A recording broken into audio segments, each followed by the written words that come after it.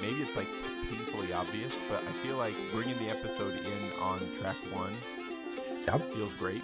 Sure. And so imagining that at least a part of track one has been playing along. I still don't know yet. I'll have to see after it's done if I can fit how many full tracks I can fit in. But I sure don't mind having it be a taste, and then that hopefully only drives people even more to go get the album, you know? Yeah, no, that's fine. So if we did that Campbell's Farewell to Red Gap set that it opens with, I'd probably play it right up until stuff like starts taking off when it scoops into this is it the second tune, Carmichael Gal? That's it. Yep. With the fiddle coming in. Yes. So as that kind of scoops in, then I'll start kind of fading it out, and we'll come into the conversation. And speaking of that tune, like far be it for me, Tim, to make any sort of like declaration about your musical career, of course. But for me, when the first time I listened to this album, this first track just felt like kind of like magic. It felt kind of like something was coming full circle. And I certainly don't mean that to say, oh, this is Tim's last album. Don't let it be, please. But something seemed like it was coming full circle. And I was thinking about why that is. And I think it's because the first I ever heard you play was a set you did at Squeeze the Bag in 2010 or 2011. There's a video of it on YouTube, and you're playing, one of the tunes is Campbell's Farewell to Red Gap. Mm-hmm. And so I think that's probably why in my brain it was like, we've like arrived somehow. Was that in mind at all? Like, how long have you been playing this tune? Is this just a favorite that you had to get on the album, or is that by chance? You know, that's a great question. This was one that I kind of think at one point I had intended to put it on the previous Appalachian-themed album, the Piper and the Holler. Yeah. And somehow it got lost or forgotten or something. And I was sort of kicking myself for years that I never thought to put that. It was such an obvious contender to put on that album because it is an existing tune in the Appalachian tradition, and the Scottish precedent, of course, is still very popular. Campbell's Farewell to Red Castle. Right, yeah. The two-parted tune. So I've known about this for a number of years, known the tune and learned the Southern version from Pete Sutherland probably around 2006 or 7, somewhere around there. It is, I had kind of forgotten that I had played that at Shepherdstown. That was probably a decade ago now. Yeah, it is. And it's funny that, like, I know that, like, of course, once an artist puts something out there, they don't really have a lot of control about how it interacts with the people who interact with it, right? Right. Well, for me, though, that performance, like, that was my introduction to, like, up until that performance, me watching that, all my bagpiping had been very, uh, in a way, disconnected. Like, I mean, I don't mean to say that like you can't enjoy the tradition of any other geographical region. And of course, I'm not in the eastern United States either. If we're going to talk about geographical regions, right?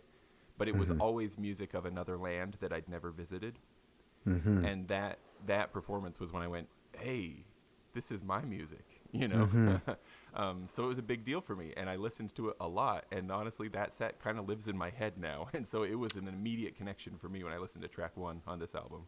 Huh. Oh, that's really cool. Yeah, it is. It is quite something. Those of us here in the U.S. and I suppose Canada too, and other far-flung nations that are not the British Isles, to be, holding on so tightly to these Scottish tunes and these traditions, some of which are contrived or distorted or amplified in Mythologized or some way. something.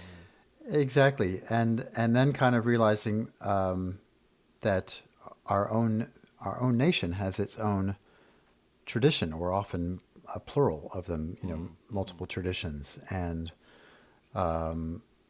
do we have to only play what has come through the Scottish side, those of us playing Scottish pipes, or for Irish pipers, just the Irish tunes and Irish way of playing? Or is there another option, uh, a way for us to be more ourselves in a Yeah. way? And there is something, I mean, like, I'm all for appreciating other cultures, of course, but there is something special about being. It's the word isn't ownership quite, I don't think, but there's something about it feels. It's almost like speaking your native language. Like if you start, if you've been learning a second language, and sometimes that makes your brain tired, and it just feels really good to settle back into your native tongue. You know. Yes. Yeah, that's a really interesting comparison. I like that a lot.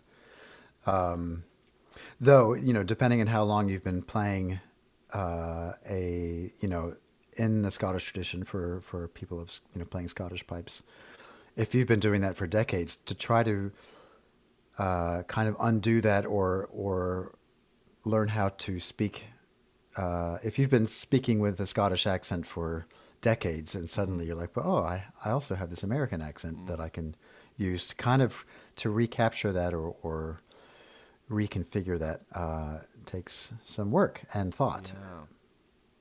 Yeah, actually, so speaking, so this sort of weird little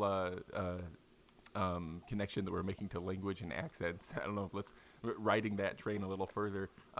In that opening tune, track one that goes from when it goes from Campbell's Farewell to Red Gap into Carmichael Gal. That scoop, that very fiddly scoop Hmm. into Carmichael Gal.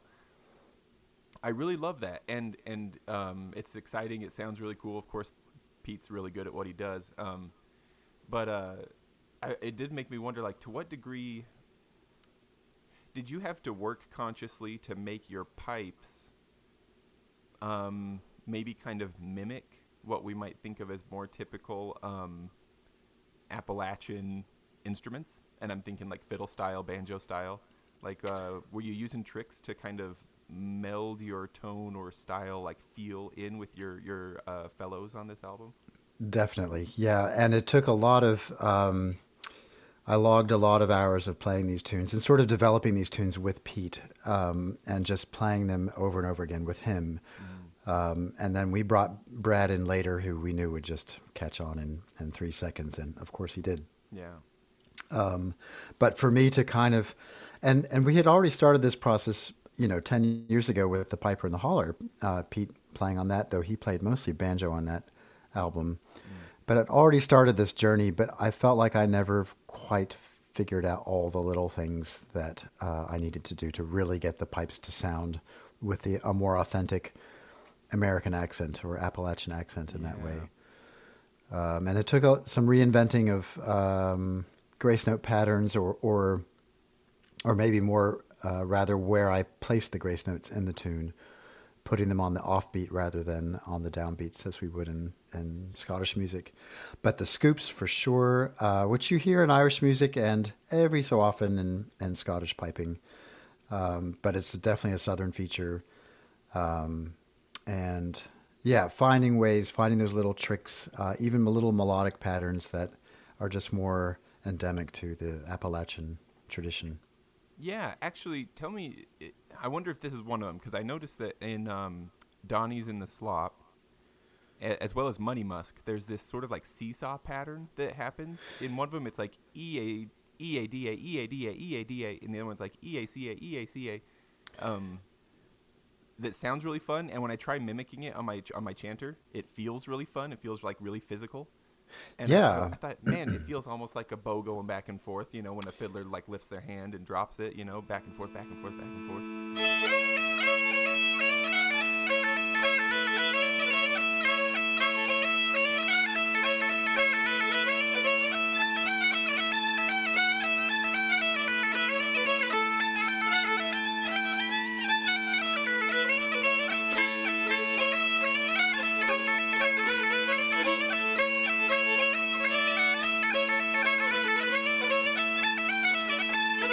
What I think might be happening in tunes like that and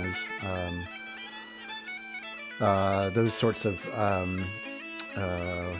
melodic patterns or even implied harmonies. So you have a kind of A major chord being spelled out between the A, the C sharp, and Right. the E. Yeah. That's very easy thing to play on the fiddle, I think, and fairly easy on the pipes too. For They're just someone who knows how to play the fiddle anyway, right? exactly, Yeah. yeah. And the banjo, if you know how to play the banjo, and your banjo is tuned in to play in that key. Yeah. So the other thing, it's the ease of these Southern fiddlers playing for dances, or anyone playing for dances. You learn that you have to play tunes over and over and over again, often at very high speed, and so you're looking for very efficient ways to play the tunes, and often that can change the tune a little bit. Like, actually, it'd be so much easier if I play this note instead of that other jumpy one over there, and it just it'll streamline things better that way. So fiddlers are doing a lot of that, especially the really fast hoedowns. They're looking for ways to streamline things, and the tunes kind of evolve that way, I suspect.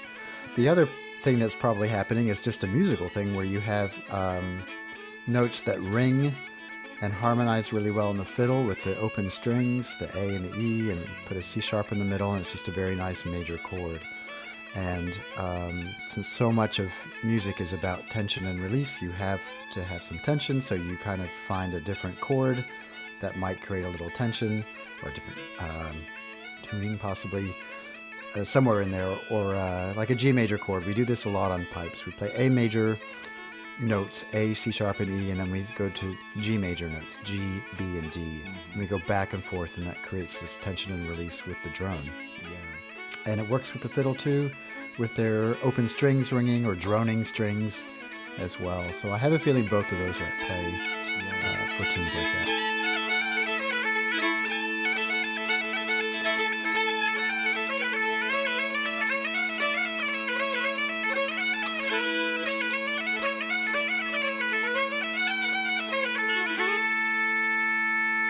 You mentioned Donnie's in the Slop being possibly Cape Breton-y.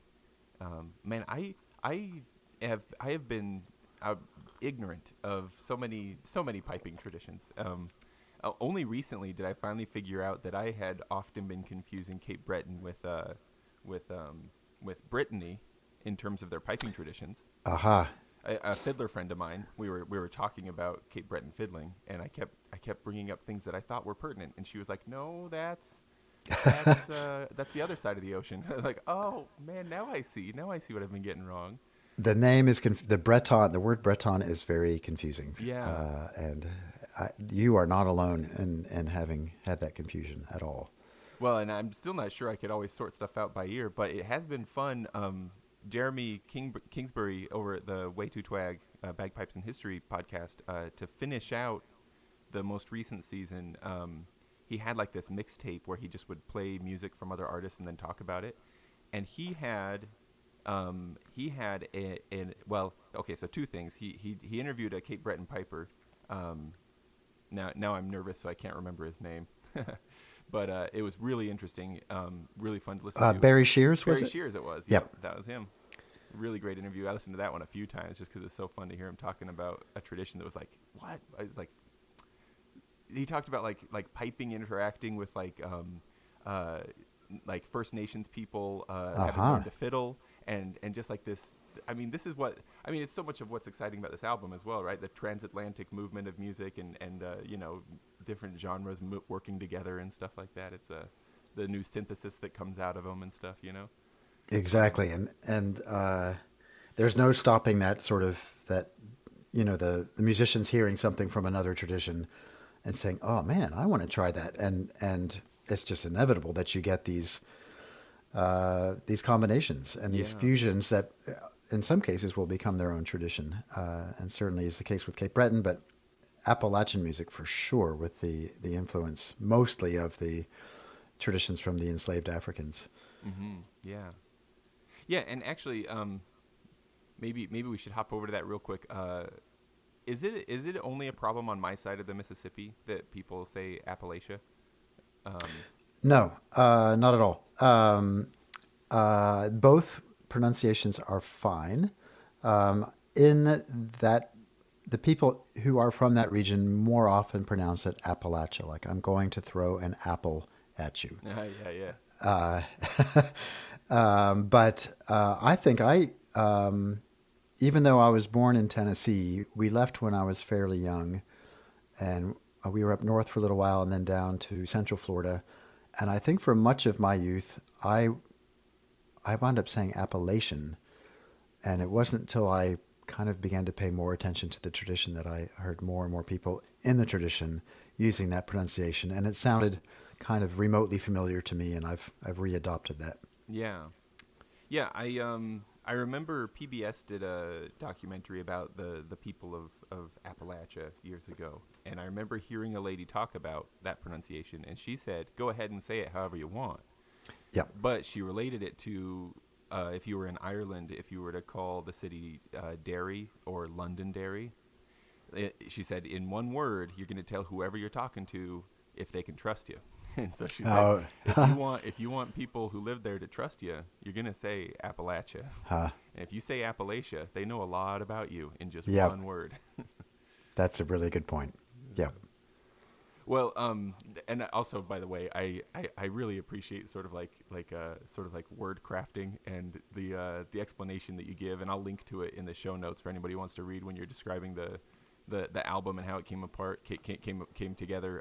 You mentioned it was an Appalachification of many tunes. Absolutely. And you use the word transmogrification, which I know exists in dictionaries, but I don't know of anybody who uses that word who hasn't read Calvin and Hobbes, and so I've got to assume that you've enjoyed some Calvin and Hobbes. You're completely accurate with that, and I did Google to see if that was really a legitimate word. And Yeah. when I discovered that it was, I thought, well, how can we not use this? Yeah. But Appalachification might be something newer in the Yeah. lexicon.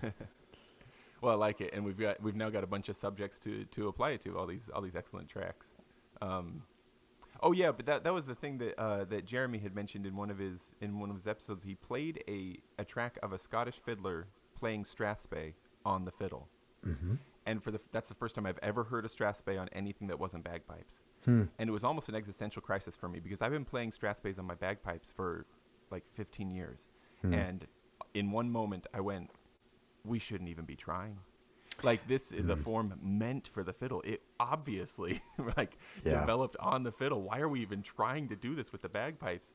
But I think good pipers can do it well, and that's part of what I loved about this album. I think you clearly pushed your small piping style further into the realm of like sharing things with the instruments you were bouncing the sound off of. Um, like, it's not like it's a bagpipe album with accompaniment. You know, Right. it's a Yeah. banjo album, and it's a fiddle album, and it's a pipe album, and they all work together in very equal ways, which I loved Piper in the Holler, still do. Some of my favorite tracks are on there. In fact, I've got the LP cover hanging on my wall as wall art because I like the cover so Wow. much. Oh my gosh. Don't want to make you feel uncomfortable or anything, but I like it that much. um, so it's nothing against that album when I say that, like, it feels like that album was already magic, but this album, The Bird's Flight, pushes that magic even further. Like, it refines what the Piper in the Holler was going for even more, and kind of like finds the spot. You know what I mean? Yeah, well, I'm glad. It's very encouraging to hear you say that, because that was kind of our goal, was to try to make this really, really click, really Mm. work. And we haven't had the benefit of, hundreds of years of these three instruments all playing together and sort of evolving together, and the music evolving to match that, and Mm. paired with the dance tradition as well. All of that mixed together, and in some ways the language. It's very hard to separate those three in an established tradition. So to be bringing the pipes and just sort of plugging them in suddenly, and to do that gracefully or tastefully is took some work, and I'm sure there's plenty of room for improvement still. But one thing you could say, well, there's the disadvantage of the pipes not, you know, evolving with Appalachian fiddling styles, so that they weren't together, or with the banjo for a couple hundred years. Mm-hmm. That said, I think in some ways the fiddle kept some bagpipiness about it in Appalachia, since so much of that tradition is from the British Isles. That droniness, some of the modality of pipe tunes has always been there, always been present. So the pipes, in a way, have been there, just not physically as an instrument. Do you feel like with the banjo though too, and maybe it's just lucky happenstance, but I've always been really drawn to that claw hammer style, Hmm. and it certainly seems like we hear plenty of that on the album. Brad seems to be real good at whatever he's doing. It sure sounds nice. If I knew more banjo, I might be able to say what it is. I don't know what it is, but it sounds real nice. Yeah, um, he's superb. Yeah, but very. it feels like there's some of that drony quality going on there as well, and maybe that's part of what makes the blend of the three work so well, is that everybody can kind of drone. I don't Yeah, for sure. And on the banjo, it's a well, in the fiddle too. And I think this is partly why I muted the bass drone of my pipes. I didn't ever Yeah, use a tell me bass about drone. that. That is interesting. The Why do you drones, think that works so well? I think it just to sort of maybe better match that high lonesome sound, as Mm. they call it. The fiddle does not have any low drones. The banjo does not have any low drones. The Right. If fiddle doesn't anything's even. droning, it's the highest string on there, huh? Yes, exactly. If you think of the lap dulcimer, there are no low drones in that. So a lot of the instruments that are endemic to the tradition don't have low notes, even, much less a low drone. Mm. So it just felt out of place to have a bass drone going for this album. And in fact, whenever I play Southern style music now, I tend to not include the bass drone. And also, that can get a little muddy. That can conflict with the lower notes of the banjo sometimes. Mm. So it just kind of gives some room for those low notes of the banjo to be heard a bit better. Yeah.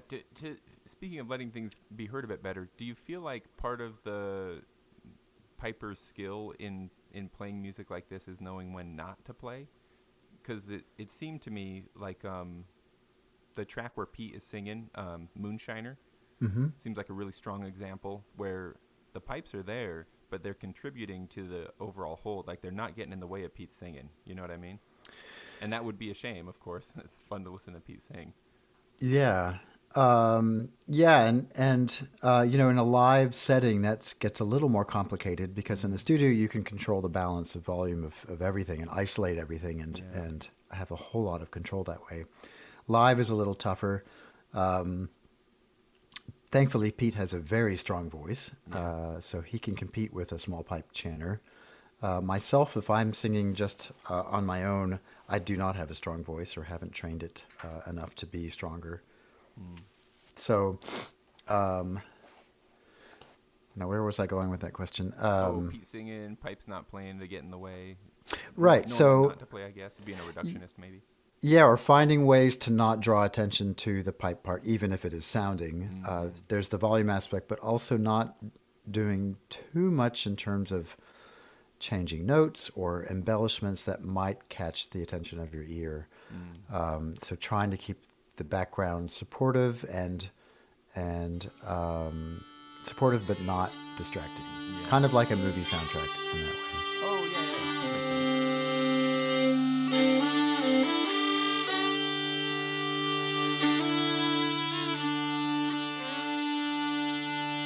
I've been a moonshiner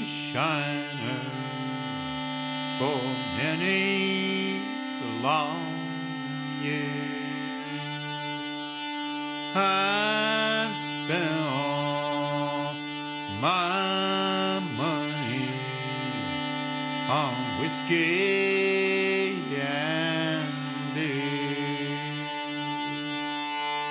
I'll go to some holler, I'll set up a stew, and I'll sell you a gallon for $2 bill.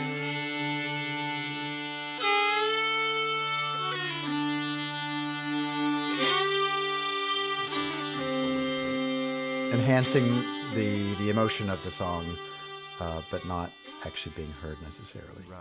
consciously. Gotcha.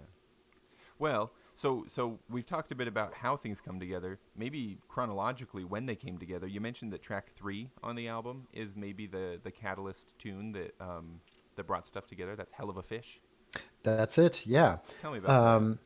Well, at the risk of giving away I love kind of trying to keep some level of mystery for the origin tunes for these tracks. The tune from which this one was sourced is a jig and four-parted jig that rhymes fairly closely with Hell of a Fish. Most people will probably have figured this out already, but the fourth part in the original jig, the Scottish jig, has a pretty cool syncopated part that's unusual in Scottish music, but it's a trad tune. It's very popular in sessions. And I think as I was playing it one day years ago, I just thought, golly, that has that offbeat kick that's so prominent in old time music, even though it's a jig and you don't have many jigs in old time music. So what if I turn this into a 2/2, into a hoedown rhythm and retain that offbeat kick and that part and really kind of tried to feature that. And I made several attempts at doing that, and I began to share them with Pete, who was not all that impressed. And in fact, the little spark that this tune started kind of fizzled for a year, possibly 2 years. Well, it just wasn't that successful, what I had tried to do. But for some reason, we both felt inclined to try it one more time a year or two later. And this time it caught fire. And oddly enough, we didn't really make heavy use of that offbeat feature that's in the jig. That kind of got smoothed over a little bit in this final version. It's interesting that it would be a thing that gets you thinking in the right direction, but then it wouldn't feature in the Right, yeah.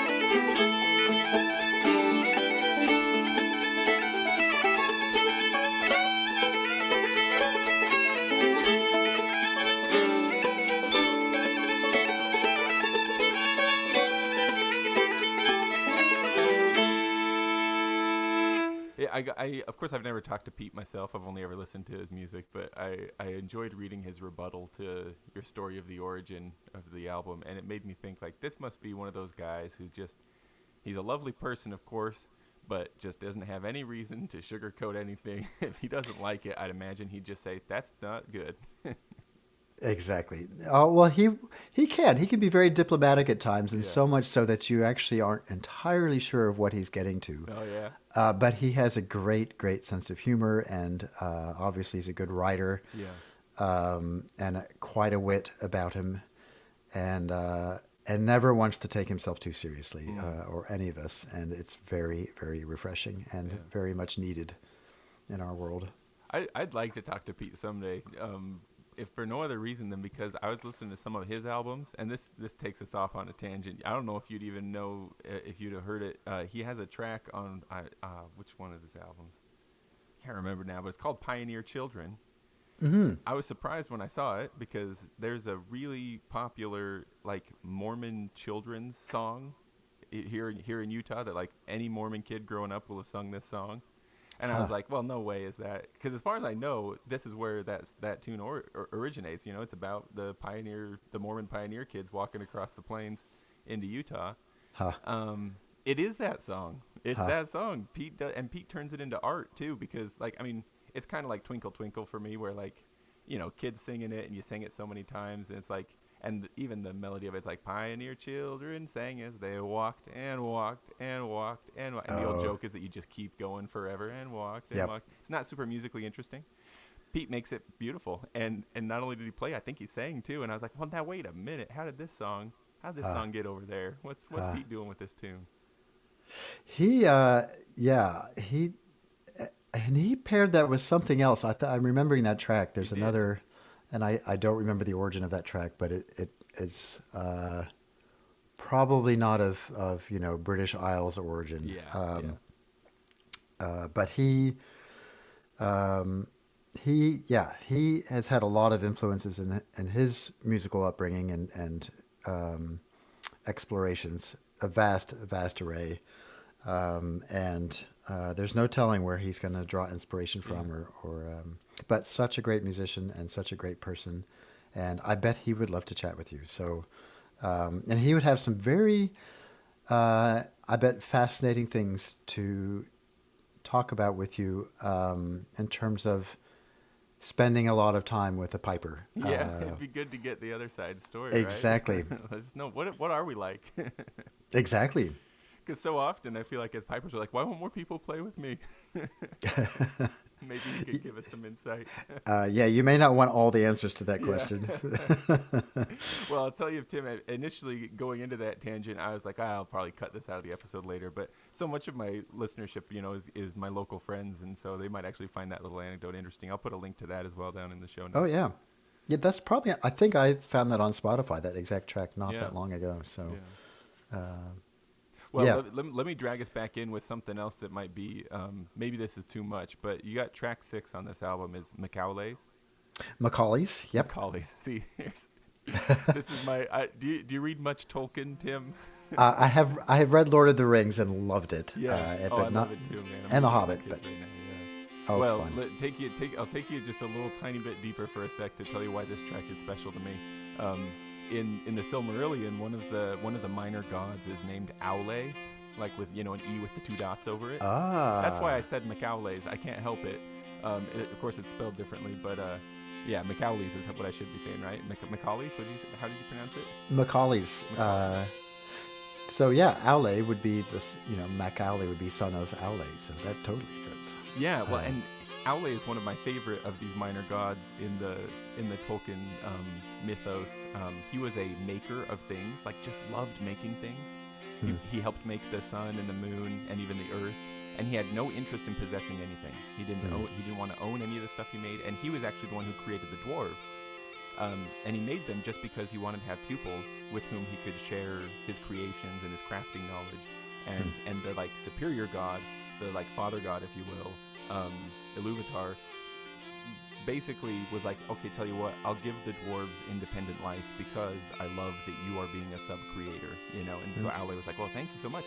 And so, but so often dwarves are Scottish, when they're presented, And so it feels like, man, the name Aule is probably more like an anglicized Scotch Gaelic name, which probably comes from Norse tradition or something else, even further back. But it feels like it feels like my worlds are colliding and mixing together in such a beautiful way, and I can't help like painting mythical images behind this track of Aule creating the sun and the earth. And Wow.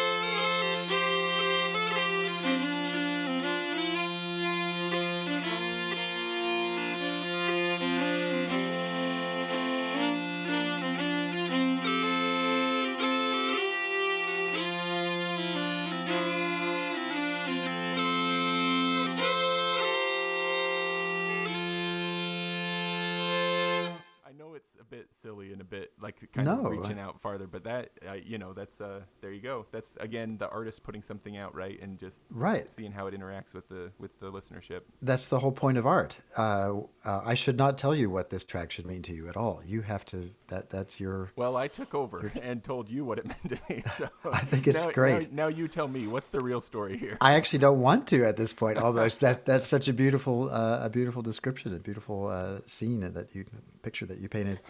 Well, we took a few different approaches to naming our tunes on this album. In some cases, we did not change the title of the source tunes. In other cases, we did a little tweak to the title, or we did a rhyming thing, or changed one name or one word or something like that. All of this is something that happened naturally in the Appalachian tradition in the past 200 or 300 years. That's all something that's been documented, so it's not out of step. Nor is what we did for this track naming it after the person from whom I learned the melody from originally, the source melody.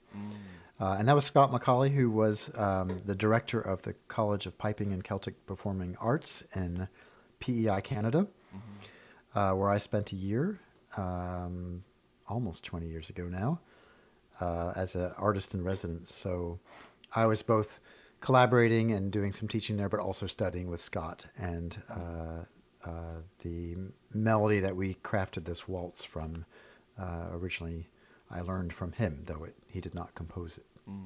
Gotcha. I want to ask you more about that Cape Breton tradition and how much it might does it have a big fingerprint on this album? Because I'm thinking of track 9 on there. That's Mackenzie Creek. Mm-hmm. I think you mentioned that one probably started life as a fiddle tune, and then moved into Cape Breton, and then moved out of Cape Breton, and got changed around. Tell me a little bit about that one. Sure. Mackenzie Creek, I learned that, again, I'm withholding giving you the tune titles of the origin tune, but this was originally a strathspey. So funny that you mentioned strathspeys on the fiddle. I do believe this tune was originally a fiddle tune because its original melodic span was far greater than what the Scottish bagpipe chanter can achieve. And I learned this from a friend in Cape Breton who plays both fiddle and pipes. And I don't know that he was the one to compress, to kind of fold the tune in on itself and get it to fit within an octave. Somebody did over there. And I've always loved the tune. Still a strathspey in that form, and very pipeable. Though if you were to hear the fiddle version, you might go, "Oh, what a cool note! I wish I could play that." And yeah. Speaking of cool notes that I wish I can play, go say anything you have to say about this tune, and I'll ask you some hardware questions afterward. Sure. So just to finish on that one. So I've known this as a Cape Breton strathspey as a pipe tune for myself, and not many other people that I know have outside of Cape Breton have known this tune. But I've taught it to a number of folks at workshops and private lessons and whatnot. But it just seemed like that was one that I started to mess with a little bit and shared it with Pete early in that process of Appalachification, and he seemed to really take a liking to it. And it was one of those moments where when we brought Brad into the picture and just had the two of them jam on the tune for a little bit, you realized how sweet that on its own was, and that it didn't really need the pipes anymore. The version that's on this album is pipeable. It does still fit within the octave. But it's nice to have a break from the pipes every so often. They're a pretty intense instrument, and so we didn't want every track to have bagpipes on them all of the time, or every track to even have any bagpipes on them necessarily. So this was a great option for just fiddle and banjo, playing a tune that was originally Cape Breton, maybe Scottish, fiddle brought into piping, Scottish style piping, then Appalachified and given back to fiddle and banjo. And it's one of my favorite tracks in the album. Maybe because I'm not sitting there judging the piper. I can just let go and enjoy the ride.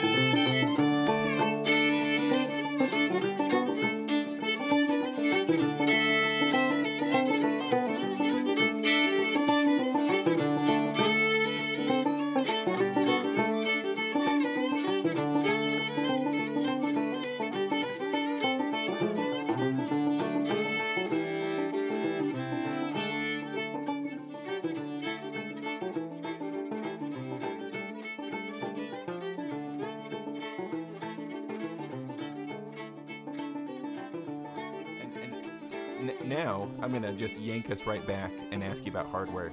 I'm pretty sure I'm hearing small pipes and border pipes. What all am I hearing you play on these tracks in this album? Yep, you are hearing small pipes and you are hearing border pipes, and the border pipes are fairly typical in terms of what key.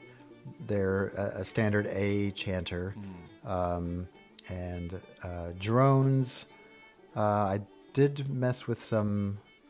There are some less conventional drones, and of course I never used the bass drone for anything in this album on either bagpipe.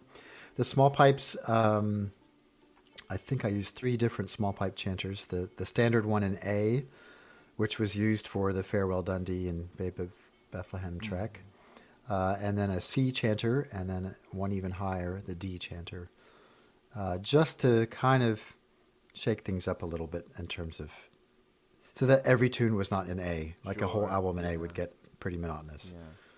Yeah. I'm perfectly ready for it to be the case that it's just my own ignorance that has led to me feeling this way, but it seems like the last few years there has been a surge in interest and availability of C tunes set in C and the chanter and drone set up to play in C on small pipes. I feel like until just a few years ago, A and D were the options, and all of a sudden C is like the hot new thing on the scene. Is that just my ignorance, or is that a real thing that's happening? C is the new A, is basically. Yeah. I think, and I'm not very plugged into the Scottish scene right now, but I have been hearing rumors that the C chanter is becoming more and more all the rage in Scottish small pipe playing. And it makes perfect sense to me in terms of how comfortable it is to hold a C chanter. The spacing of the finger holes is really, really, for my hands at least, and I think for a lot of people, I have pretty average-sized paws. It's A a is very spread out and D is so tight. I can imagine. and that would C is a really sweet spot there, and also for singing.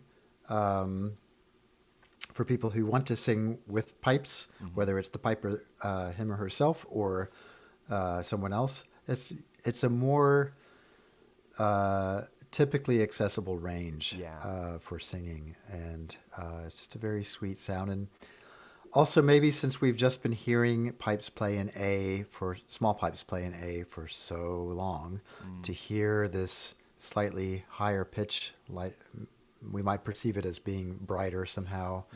It's refreshing. Could be the same kind of phenomena that keeps driving competitive pipe band tuning higher and higher and higher and higher. It could, yes, I bet it's linked to that too.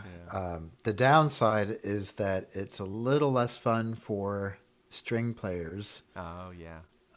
Because once you play in what we think of as D major, a tune in the key of D that sounds in the key of F on a C chanter, which isn't terrible for string players, but they tend to prefer keys that have sharps and not flats, and the key of Oh, F sure. has a flat. And I have to sneeze. Oh, go ahead. I'll cut it out later. No problem. You can keep it in if you want something entertaining and gross. It's below 17 over there. So you got Yeah, yeah, I'm getting over what might have been a cold or might have been Omicron. I don't actually know. Yeah. We tested multiple times and it was always negative, but very suspicious timing and very suspicious symptoms. So. Yeah. Oh, our household is in the same situation. Everybody's Yeah. getting over it. Yep. So I'm still have the clogged plumbing here. I apologize. You're No, getting a it's bad. very intimate listen on that plumbing. No problem. It's coming through nice and clean. Now, Oh, good. maybe do you? I wish I knew off the top of my head. Where's a tune in that you use the C chanter? I think Macaulay's is one. Okay. The very first track, Campbell's Farewell, I think is another. Let me just double check. We do, and you won't have access to this if you did a Bandcamp download, but if you have the physical album or look on the album's website, we do list what instruments are played. Oh, I apologize. see. No problem. Yeah, I And think also- the digital track list will list like who is playing, but yeah, not as much information about which instruments are playing. No, the metadata won't have the really detailed stuff, but the website does, and the album liner notes does, and Oh yes, I see. so I'm actually looking at the website as we've been talking, so I see that. The other fun thing about this, looking that you can start to see that not only am I changing what instrument or what key I'm playing, then the banjo and the fiddle are also changing their tuning patterns on with their Yeah. strings, which is quite a feat. Pete hardly used the same, and maybe for that matter, Brad as well. They hardly use the same tuning for two different tracks. Constantly shifting their tuning patterns, and each one has its own personality, and but also requires its own mental gymnastics for like what I've always thought of as an A with this position of my ring finger or whatever. Right. Yeah. This is now a different note, Yeah. and that takes a lot of mental work to and a lot of muscle memory for that to fall into place. Yes, absolutely. That makes a lot of sense. I mean, that's precisely why so many of your arrangements you provide, even if the like the organ part, for example, is in D, you provide the A fingering for the piper, just because it's easier for no matter what instrument our hands are touching, it might be easier to just keep thinking the same way. That's right. Yeah, and some people may enjoy the challenge of reading in the actual sounding key that you're playing in, but in the orchestral and concert band worlds, there are plenty of transposing instruments, and it's for that same reason, so that you can swap instruments and sound in a different key or in a different register, but you don't have to reassign different notes to the same fingering patterns, or vice versa. Well, Tim, if it's okay with you, I see a track that I want to pull in right now, just since we've been talking about the sea chanter, Kilmarnock. That's one of my favorite melodies that I've ever encountered anywhere. It comes up in your hymn collection, and here, I'm suddenly having like a my brain is suddenly melting a little bit. This is, correct me if I'm wrong, because now I'm like, wait, was that on Piper in the Holler? This is where we've got the words to Amazing Grace, right? Correct.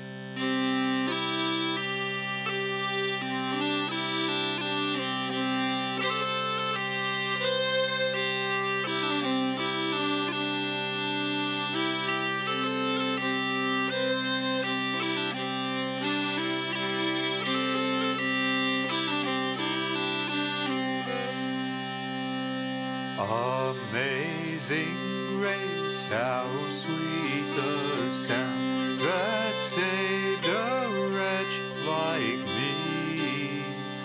I once was lost, but now I'm found, was blind, but now I see.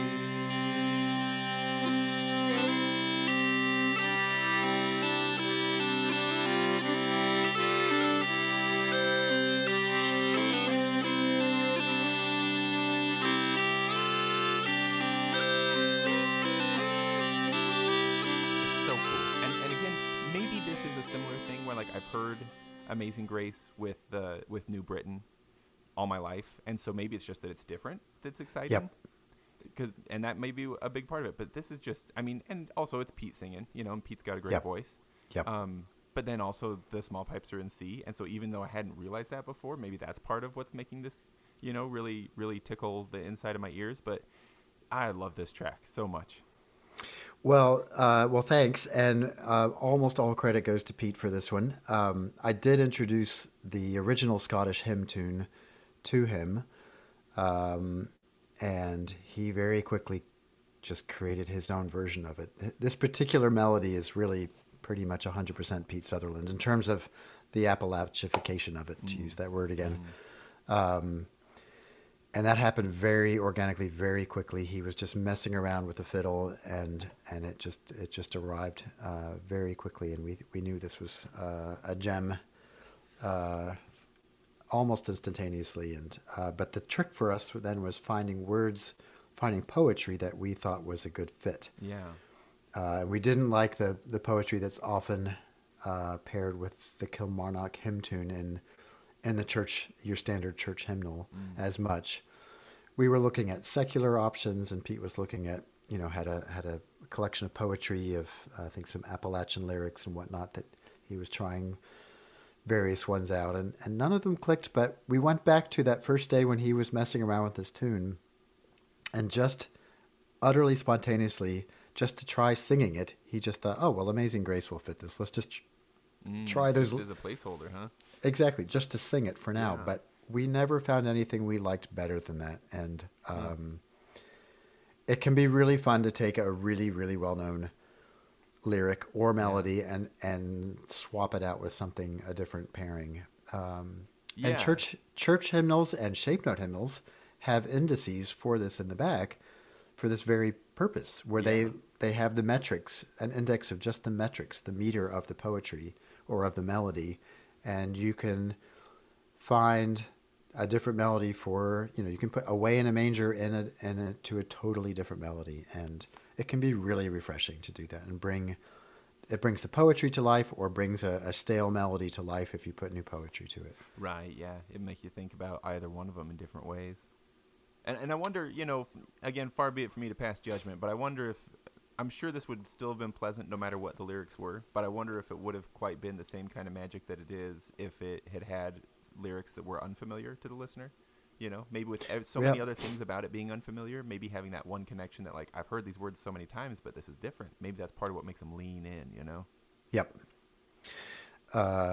Yeah, I think you're absolutely right there, and it is, and it's fun to sing it too. And we all three of us at some point are singing on that, kind of like the session idea where we join in bit by bit because we're sort of just drawn into participating. That makes me want to ask you about a little bit more about the process of how these.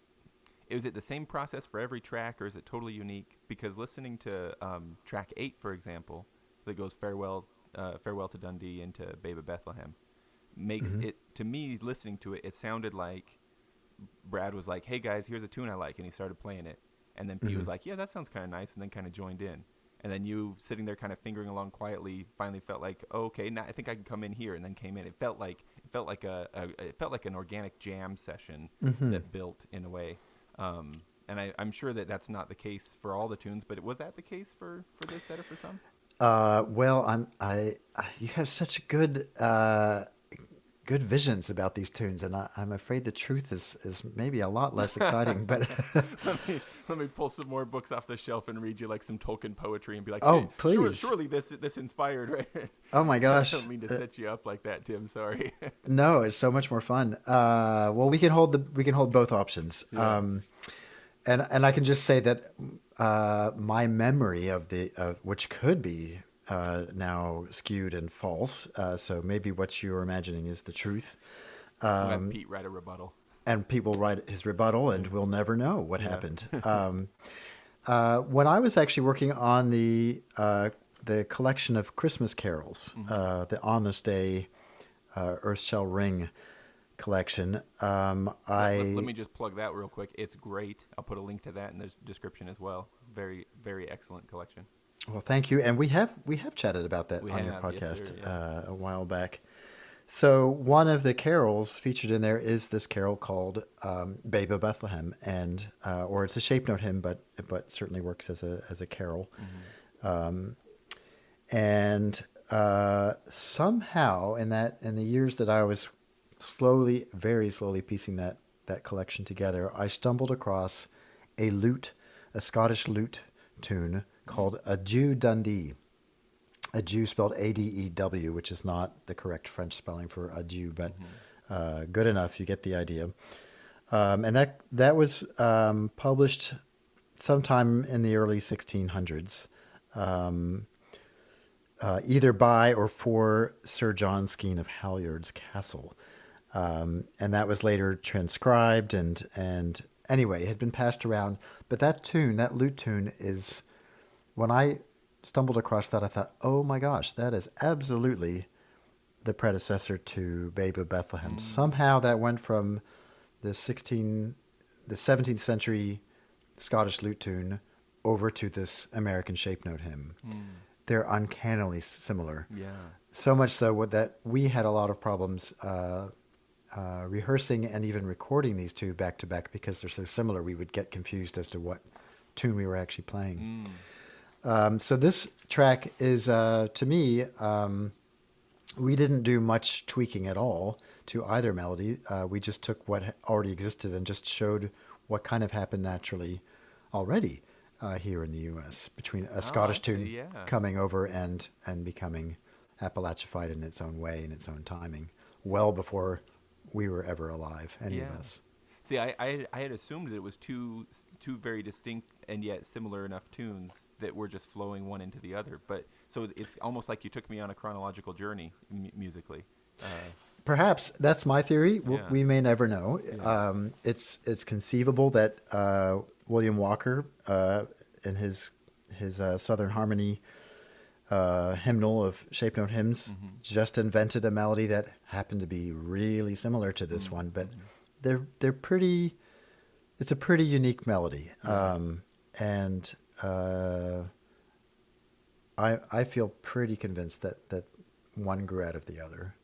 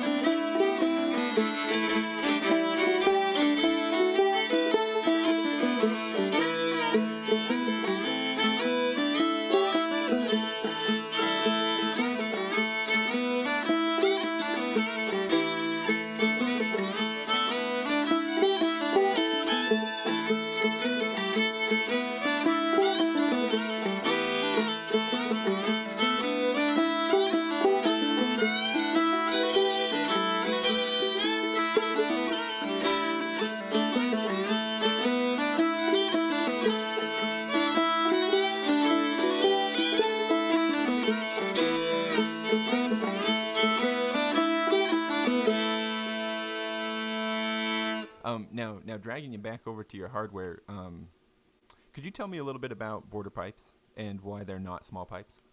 Sure. The biggest difference that you're experiencing as a listener and as a player too is that the bore, the internal bore of the chanter is conical. Mm-hmm. So it's cone shaped. It gets wider as the chanter goes down. It's the same with the Highland pipes. Also, the reed is a little smaller and thinner bladed. The blades are actually a little thinner. Mm. And that combination, and maybe I should add in slightly larger sound holes too. The finger holes are a little bit larger than for small pipes. That combination creates a chanter that sounds an octave higher than your standard small pipe chanter, Mm-hmm. and with a tone that's a little bit more. I describe it as it having an impish sneer An of impish sorts. sneer. I like that. Yeah, I can hear that. It's also sweeter in a way, sweeter than the Highland pipes, Yeah. maybe just because it's a little quieter. The other really interesting thing about conical chanters, including the Highland pipes, is that you can do cross fingerings on them and get more notes than you can normally get on a small pipe. Yeah, that's So, Jeremy again over at Way Two Twags Bagpipe and History podcast. He's been experimenting with his Highland pipes as well as some border pipes to not only do cross fingering for accidentals, but to push the range up, which Yes. I didn't even know was all. I had an idea that you could get up to a B, but he's been getting up to a C and even a D sometimes. wow. And I understand that this actually has plenty of historical precedent. It's almost like we've forgotten how to do it. Yeah, I think a lot of the border tunes often feature a high B or higher, and it's something that's happened in the woodwind family of instruments and has been happening for a long time, and we're among the only ones not generally doing it. Is that overblowing? Yeah. The hard thing with pipes is that the reed is not in contact with our mouth. We cannot manipulate the reed with our mouth, with our embouchure, which a clarinetist can do, an oboist, saxophonist, all of those guys and gals, and everyone can manipulate the reed with their mouth as they overblow. Yeah. And they can have more control over the tuning and the tone that way. Well, and We in can- those cases, they're not throwing their drones off by doing so either. Exactly. Yeah. And uilleann pipes also do some of this, and a lot of it is bag pressure related, but I gather it's not quite that simple of just squeezing harder. But that is definitely a part of it. And they have a nearly 2-octave range. But again, the tuning can start to suffer as they go up higher, and the tone perhaps as well. Yeah. So this border pipes themselves as an instrument and the tradition of music are both things that are fairly new to me that I've really been enjoying. I dropped a heavy hint to my wife, and luckily for Christmas got a collection that Matt Seattle put together called the Master Piper. Oh, it's a great one. Yes, Yeah, I love that. it's been a lot of fun to start looking through, and it's like this whole nother little tradition that was just tucked in the middle of traditions that I thought I was familiar to, and I had no idea this one was there all along. So I find this stuff exciting. Who makes your pipes? I know I asked you a bit about this when we were talking about the Christmas collection, but the ones that you were using on this collection, if as long as you're okay calling out the Sure. makers. Oh, yeah, happily. I hope they're okay with me doing it and Sure. not like, oh my God, I doubt they'd be embarrassed. Like, oh, I don't want to be associated with this. who knows? I'm not going to assume anything. So I have a kind of hybrid instruments at the moment. Yeah. The first bellows pipes I ever owned were a set of border pipes made by the Garvey pipes. Nigel over in Edinburgh, who died not that long ago, maybe a year ago or so. Excellent set of border pipes, but it is hard to get repairs done or tweaks done or reeds modified when you're on the other side of an ocean. Yeah. So that reality, paired with getting to know pipe makers here on this side of the Atlantic, some very talented pipe makers, has led to that set of border pipes gradually becoming... like piece by piece. Yeah, well, Yeah. the chanter, Will Woodson and Nate Banton made the chanter I've been using for the past 4 or 5 years now. Every time I hear a set of their pipes pop up on YouTube or something, it sounds amazing. I love their work, and I love them as people too. They're really great fellas. I honestly had a dream last night that I was playing one of their what they call their complex sets Uh-huh. with those super low D drones. Yes, the testosterone, as I like to call it. That's a great name for it. I don't think they like that term, but I'm sticking with it. I wonder. I don't know if I was having like cardiac arrhythmia or something at the time, but I swear in my dream I could feel it rumbling in my chest, and that was a good dream. It was a very Oh, I good love dream. it. Oh, I love it. The contrabass drone is really a treat to hear. I do not own one myself, but I love hearing them, and I have some students who have them. Yeah. So border pipes are now the chanter made by Will and Nate, and drones that are still the Garvey drones. But Nate is working on a new set of border drones for me, and he sent one little drone all by itself Oh, to really? me while this recording was being made because I really wanted a high E border drone for some Ah. of these tracks. Kind of the opposite end of the contrabass, huh? You're going all the way up there. That high lonesome. Yeah. High dronesome sound. High and some very nice. I like that. sorry, yeah. Coin that. That's still in the works, but that's where I'm heading is a set of a full set of Banton Woodson border pipes. The small pipes are entirely Nate Banton, with the exception of the D chanter is one that Hamish Moore made in the 90s, and I bought that used. So that I used that one on Moonshiner, I think, and at least one other one. Oh, the title track, The Bird's Flight. So that's a lovely little D Blackwood chanter. No custom anything on that one. The other chanters all have now custom high B keys, or the equivalent of a high B. Yeah, that's what I was going to ask you about. Were those sneaky notes that you pop in there that I go, wait a minute, I can't do that. Where'd that come from? Yeah, having played clarinet for a number of years as a teenager and in college, having that one little extra note there, and hearing the fiddlers do that in so many different genres, Irish, Appalachian, and sometimes Scottish, it's a very seductive note, and often not necessary, but it can be very pleasing to just kind of have that one little extra peak there. Well, it feels so much like it's like the low G, like I might not use it all that often for the melody, but darn it if it's not useful for embellishments. Yeah. Exactly. And when you do use it, it's a very special moment too. Yeah. So I'm not going back probably to not having that key. I'm making good use of those. I think I'm making good use. I'm trying to and enjoying it anyway. The other custom feature is a thumb hole for my lower thumb, my right thumb, that's kind of behind the B and the C. Yeah.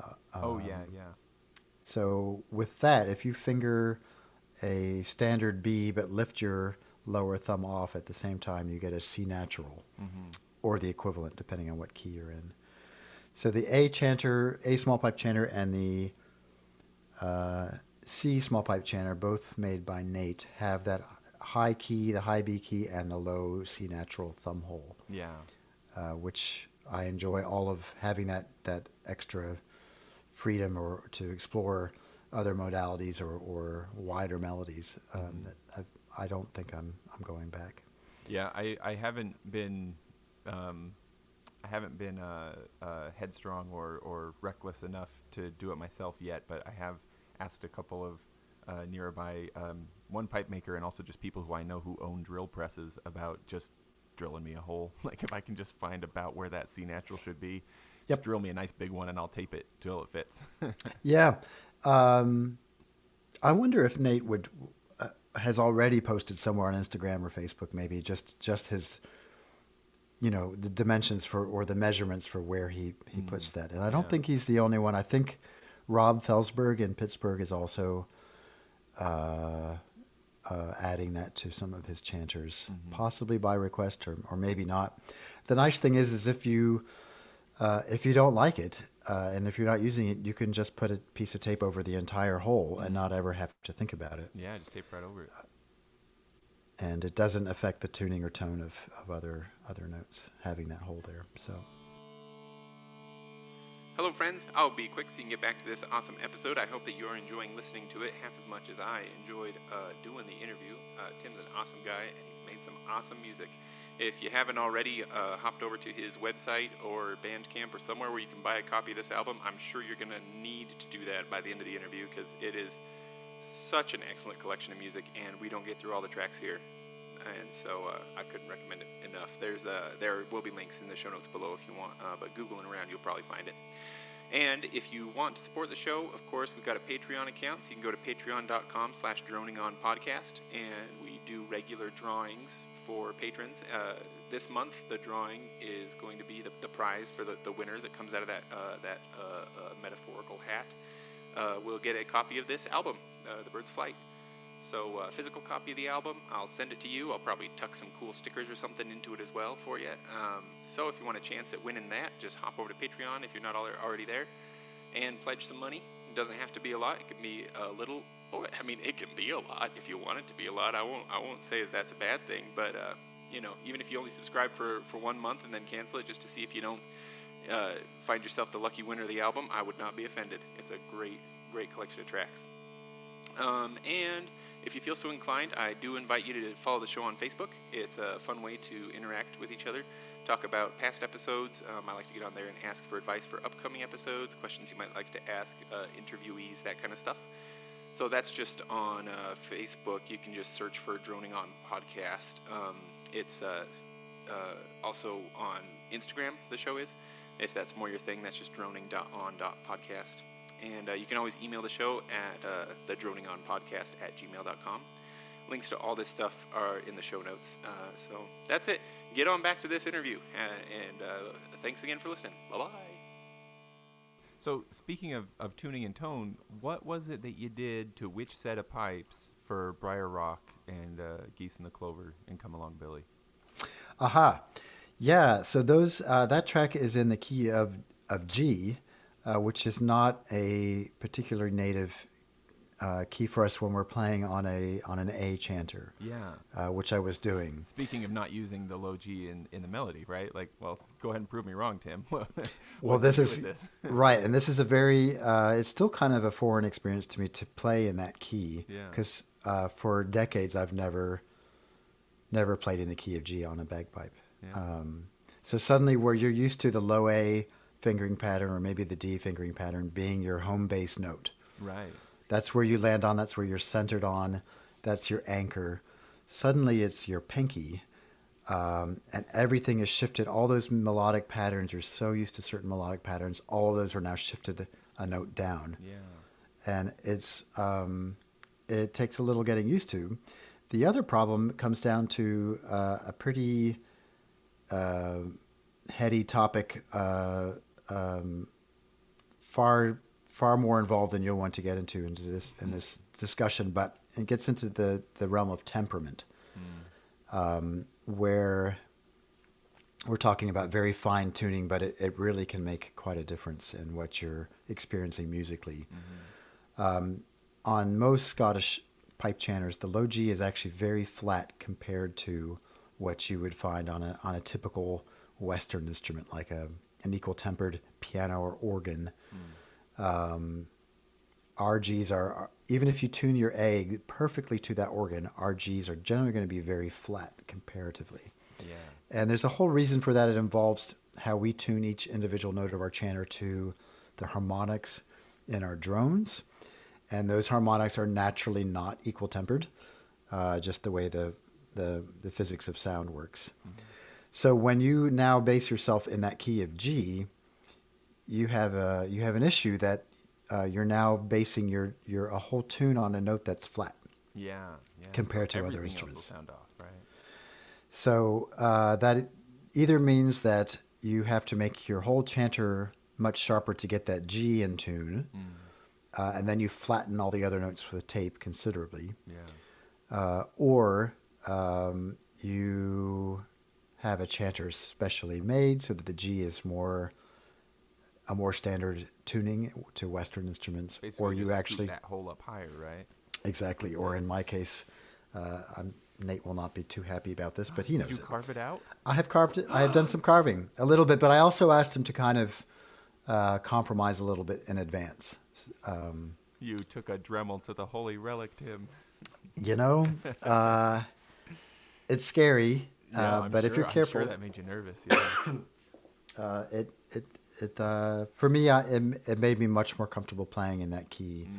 Or in my other trio playing with Jeremiah and Alex, Jeremiah has an accordion that has 300 reeds, and he's not going to retune those No, for me. I can't imagine you would. No. And they're equal tempered. So if I want to be fairly in tune with him on certain notes and then certain keys, I have to be closer to equal tempered. And Yeah. I may not get all the way there, but I like to get at least part way there, and it's a more comfortable listening experience than Yeah. playing too. Well, it certainly serves the purpose. I mean, the track is lovely. But what about drones? What do you do with drones for that track? Aha, also good question. I have drones for. I think most pipes are capable of this. Most instruments, bellows versions, small pipes and border pipes. Most drones, you can usually get two different notes out of them. Mm-hmm. You get the standard A or E as the baritone drone, and then you can either go, depending on how it's configured, you can either go up. The A's can go up to B, or they can go down to G. There's usually enough room to play there, or you may have to manipulate the reed a little bit. Likewise, tops around, right? yes, genetic modification that way for sure, which I've also done and had to do for this album too. So I moved. I think the way my small pipes are configured, the tenor drone can do both an A and a G. So I just moved that A drone down to a G. And the alto drone can do both a D and an E, and I left it at D there. Mm-hmm. So I had an open fifth, the G-D combination to really lock that tonality in. Gotcha. Well, I mean, I flatter myself by thinking that I'm not the only one who wants to know those kinds of details. So I'd imagine that the last few minutes have been as interesting to listeners as to me. Perhaps I'm mistaken, but I think that that's exactly like, as pipers, we listen, we go, now what's he playing? What's his setup? What's going on there? So. Yeah. Oh, we have to geek out on Gear Talk for sure. Right.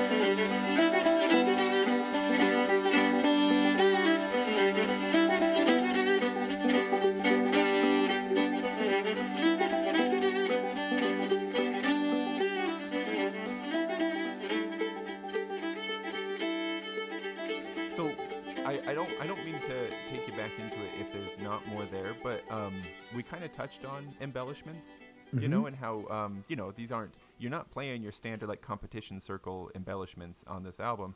Do you feel like at this point you've kind of done it enough that you could almost even write down a list of Appalachia embellishments? You know what I mean? Like, there's a special set that are for Pembroke. There's a special set for competition. Maybe there's a special set that's solidifying in your mind and in your playing for this genre. That's a really good question. At this point, I'm using, for the most part, single grace notes by and large that are endemic to Scottish style piping, but I'm just putting them in different places or using them a little bit differently. And relying a lot on the E grace note and D grace note more than the high G in some cases. Partly I just like the sound of it, and it also kind of, in some ways, mimics the higher drone of a banjo or the droney string of an open string on the fiddle. Certain notes the fiddle's more inclined to have an open D or an open E string available, and same with the banjo, than say a G natural or something like that. Mm-hmm. Although no, they have those too, but they tend not to drone them as much. Certainly not Sure. on and not in these keys. So it just felt more harmonic to me, or sounded more southern when I played more E grace notes and more D grace notes, Yeah. and using them as a kind of a rhythm section effect at Right. That times. offbeat thing you were mentioning, right? The chuck, the boom Yeah. chuck, the chuck of the boom chuck. So if you listen to people playing the banjo in the clawhammer style, or people playing the fiddle in the old time Appalachian style, there's a huge emphasis on the offbeat. Mm-hmm. Not for every single measure, but a lot. Mm-hmm. It's very prominent and it's very pronounced, and I think that probably comes from the influence of the enslaved Africans, their traditions that they brought over, those kind of offbeat rhythms, adopted by musicians. The white settlers had it come, and that influence had a huge influence on the music in Yeah. Appalachia and in the U.S. generally. Yeah. So Speaking of that, not just the musical form, but on banjos specifically, right? yeah, I happen to have a banjo here. I don't know how well that will come through on the mic, Yeah. but Bring it through. not in great tune. There it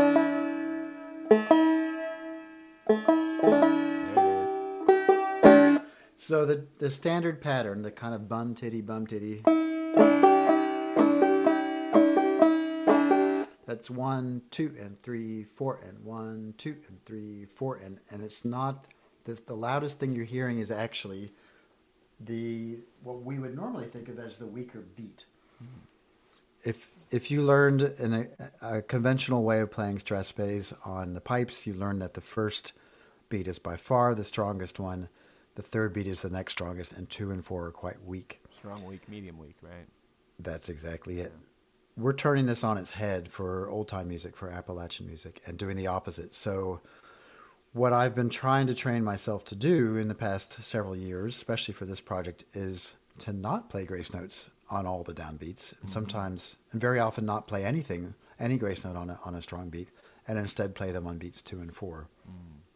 And after 30 odd years of piping, that's a very hard thing to Yes. change. You mentioned the thing. You mentioned that to me once in an email, and I sat down to try to do it, and I still can't do it, Tim. I can't.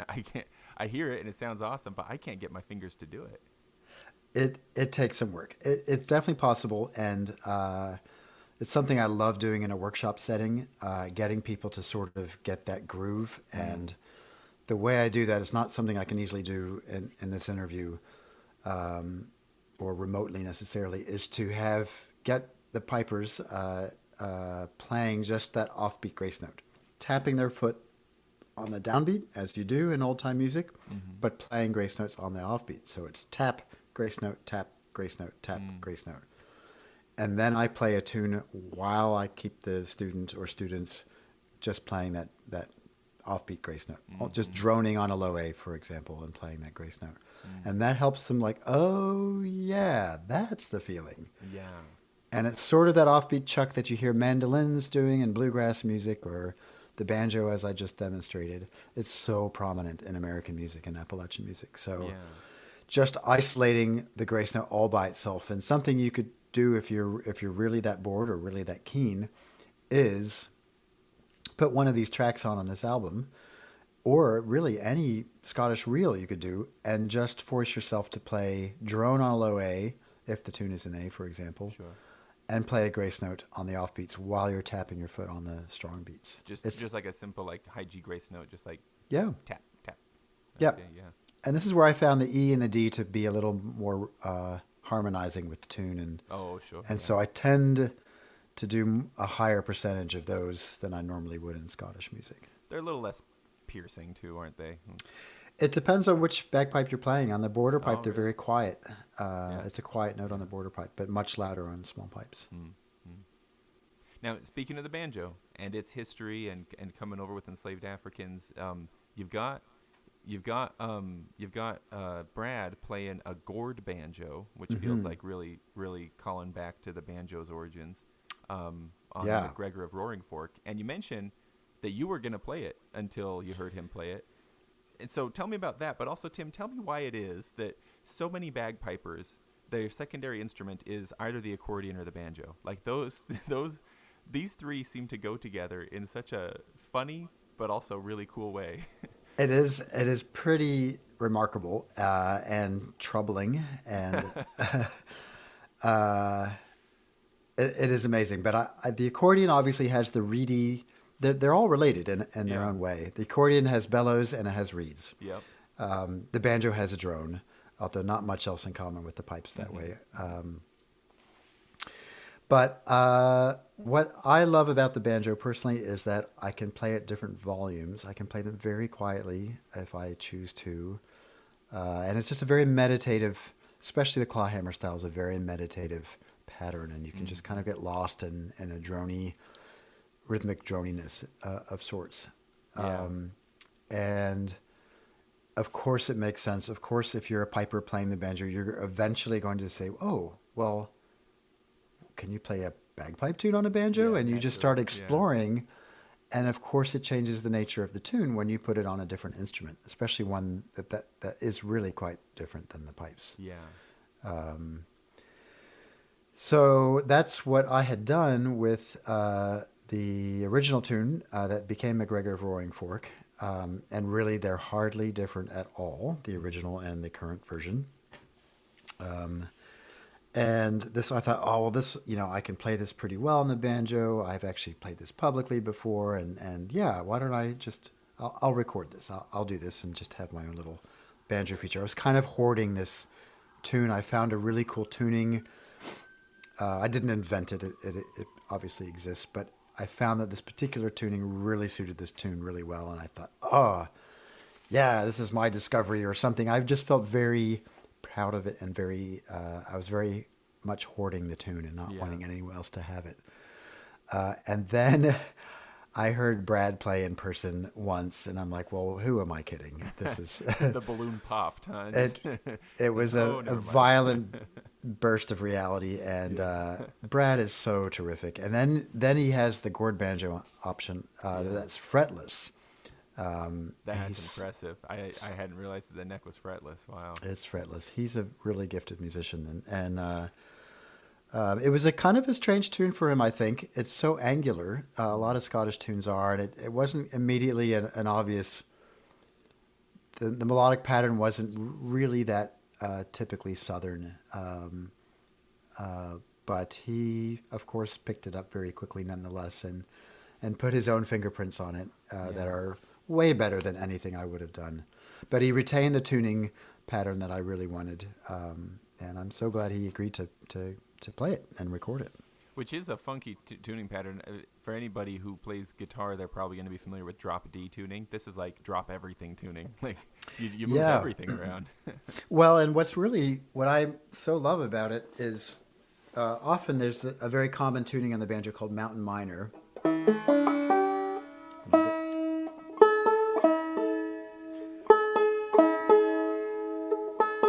No, Tim, I think you actually have to leave one of those strings untuned for the mountain in the mountain minor to be accurate.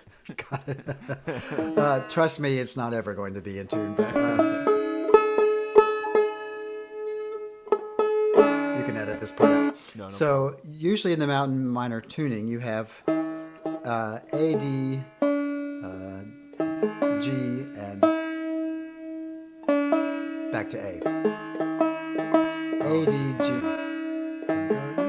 Yeah, A, D, G, A. I think that's it.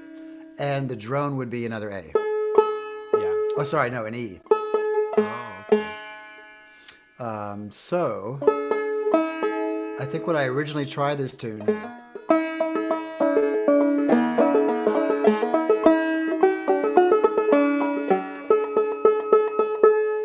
that's the common drone string. It's very harmonic, a very obvious drone note for a tune that's an A. However, having heard the odd banjo player, namely Pete Sutherland being one of them, playing in this tuning, where the drone is actually the seventh. That would be like tuning one of our drones to our high G on our Yeah. chanter. Which sounds horrible. That sounds like, why would you ever do that? Exactly. But listen.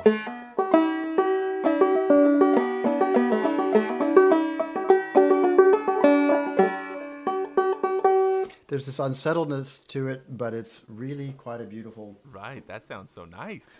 a really beautiful effect. Yeah. And once I put that tuning with that tune, I thought, well, this is gold. And then you hand it over to Brad, and that is my absolute favorite track on the album, is that particular one.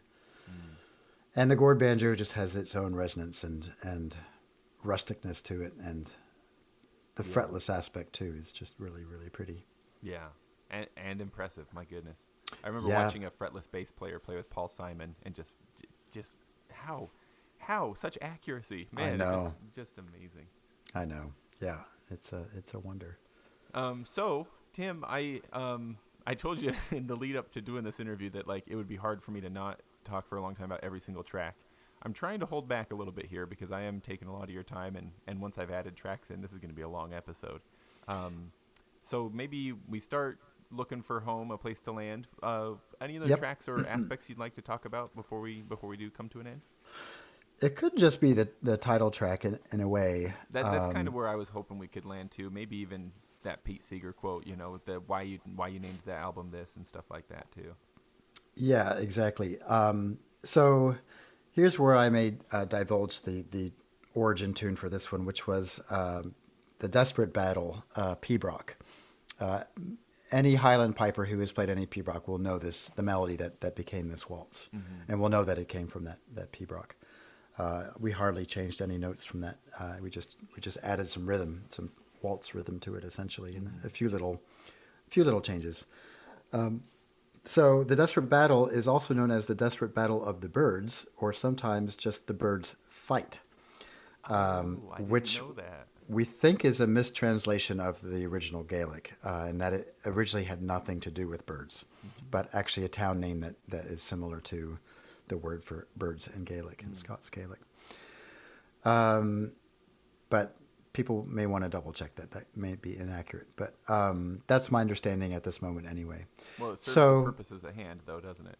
Yes, and exactly. And I thought, well, the mood, the emotion of this tune in no way resembles, in its current waltz form, in the Appalachian style form, in no way resembles any violence at all, any desperation or any battle, any birds duking it out or anything.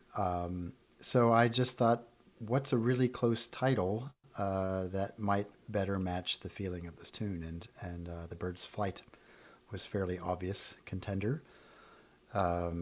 Pete and Brad seem to like that. It's a very simple, no frills title, but it links to the original tune, but also conveys the overarching thesis of this particular project, which is tunes migrating basically, coming over the Atlantic in one way or another, and setting up a new nest, a new home somewhere, and having the influences of the new land, the new cultures, the new landscapes, all affect that bird and what it becomes and how it lives. So this tune really does largely encapsulate that. A Scottish Pibroch tune becoming a waltz of the southern, in the style of a southern tune, of an Appalachian tune maybe. Yeah. With a fiddle being played in a very southern way and a gourd banjo, and then we throw in the pipes. The pipes come in partway through. Yeah.